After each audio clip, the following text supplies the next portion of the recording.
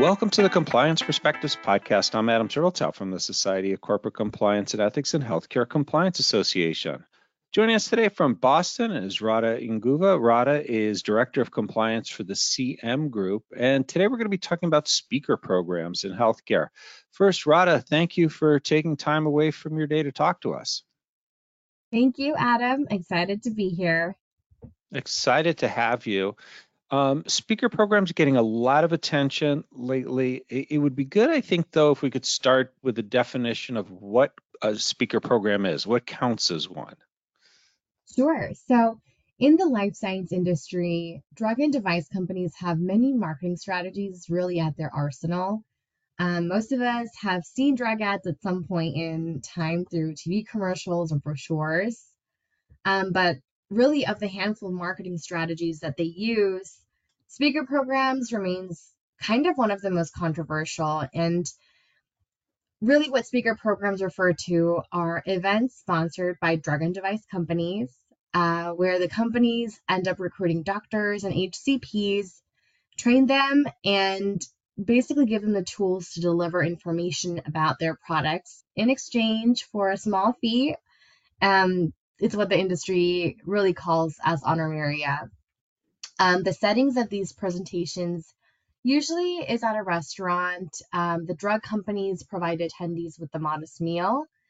That way, the attendees can listen in on the company's product, take in the information, and use that to kind of prescribe thereafter. The attendees themselves actually are also doctors or HCPs of some sort, but typically the focus and specialization that they bring is, being in that industry or in that disease state where they have the scientific knowledge, so that they understand what the drug does and also how it'll best help their patients. Of course, though, these interactions with the HCPs are regulated by several governing bodies. These can include anything from, CMS, FDA, the DOJ, but also we have two key industry gatekeepers, what I refer to as PhRMA and AdvaMed Code. PhRMA really impacts pharmaceutical manufacturers, and then AdvaMed, they really impact the device manufacturers. So yeah, those are the two, really big ethics gatekeepers of the industry. And despite having those ethics gatekeepers, speaker programs in healthcare are notoriously problem prone. First, what are some of the common pitfalls both for pharma and medical device firms and from a compliance perspective at medical providers? Great question. The common compliance pitfalls for med device and pharma tend to always come back to two things. The companies try to circumvent either the OIG special fraud alert or the anti-kickback statute. And alcohol consumption was a major pitfall at these events. Another one was hosting these programs at non-educational venues, like when Novartis held a speaker program at Hooters, for example. But now a common pitfall is high-end restaurants in general, as well as lavish meals. From a medical provider perspective, however, the pitfalls tend to really impact receiving excessive honoraria or excessive prescribing patterns for a certain drug.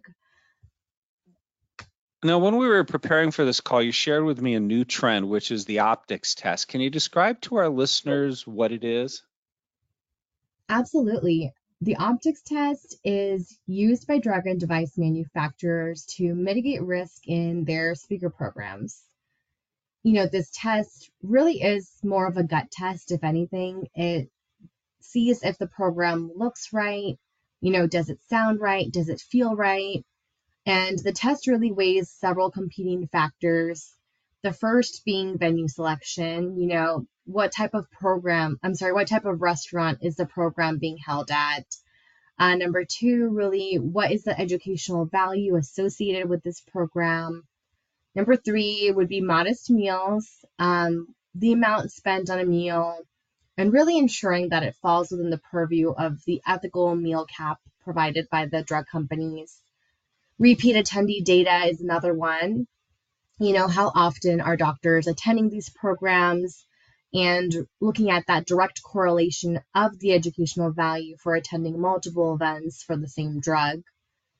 The last one would be honoraria, to see how often a prescriber is being paid, but also the amount and magnitude that payment is. Just as a side note, CMS Open Payments, they publish a large data set every year with how often and how much drug companies and drug and device manufacturers are paying the physicians. It can be anything from looking at their fees for researching, their fees for, meals, as well as fees for doing consulting gigs for them. And all of that gets back to how would it look if it was reported in the New York Times on the front page. Now, if a potential engagement fails the optics test, and there does seem to be ample room for that to happen, what does it typically fail over? What are the most common pain points? Good question. Right now, it appears that the tipping point is on venue selection and modest meals.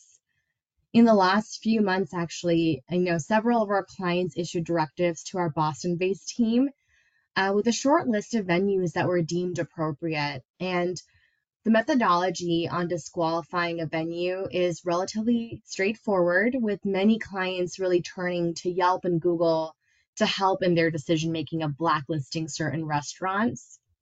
But, this is not something that just came out of the blue. The case law, has really indicated patterns dating back to 2016.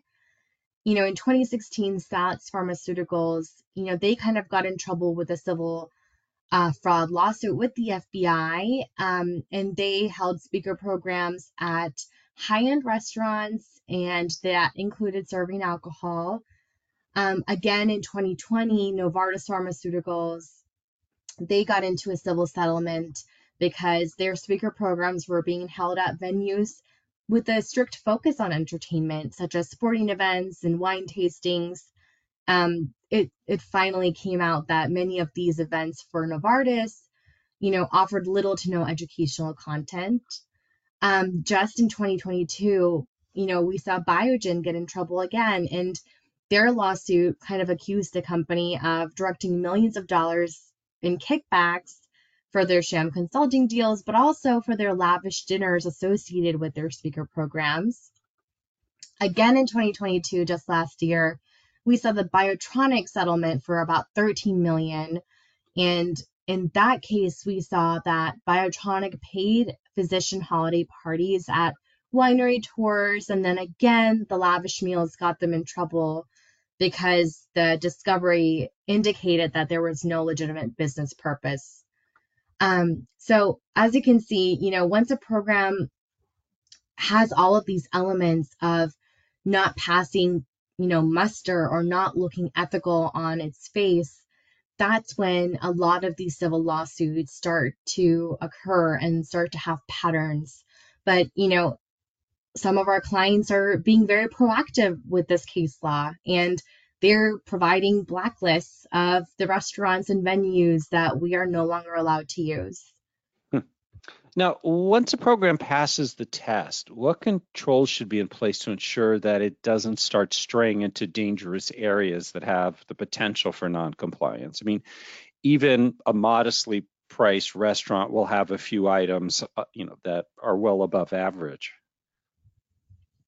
Yeah, and this is such a great question. I'll be honest, this is one that, me and my compliance team ask ourselves all the time, right? Like, what does good look like? Some success that we found really is to find a speaker program that was carried out well and ethically, look at those key performance indicators and use that as a model to continue to train our staff on how to carry out these programs in the most compliant way possible. So the other thing that we really did to be a toolbox for our staff is that we launched a compliance dashboard. This type of dashboard allows us to have a hotline type service with everybody on our team, whether it's night or day, no matter the time difference. We the compliance experts are always available for our pharma company and drug device clients with regards to any questions that they may have on site. So finally, how often should existing efforts be reassessed to make sure that they still pass the test? I would say after every program. From a policy perspective, it would suffice to review them annually as well. And that is just with the pharma and AdvaMed codes because they have regulatory updates that kind of shape our landscape, and those get updated every year for the most part.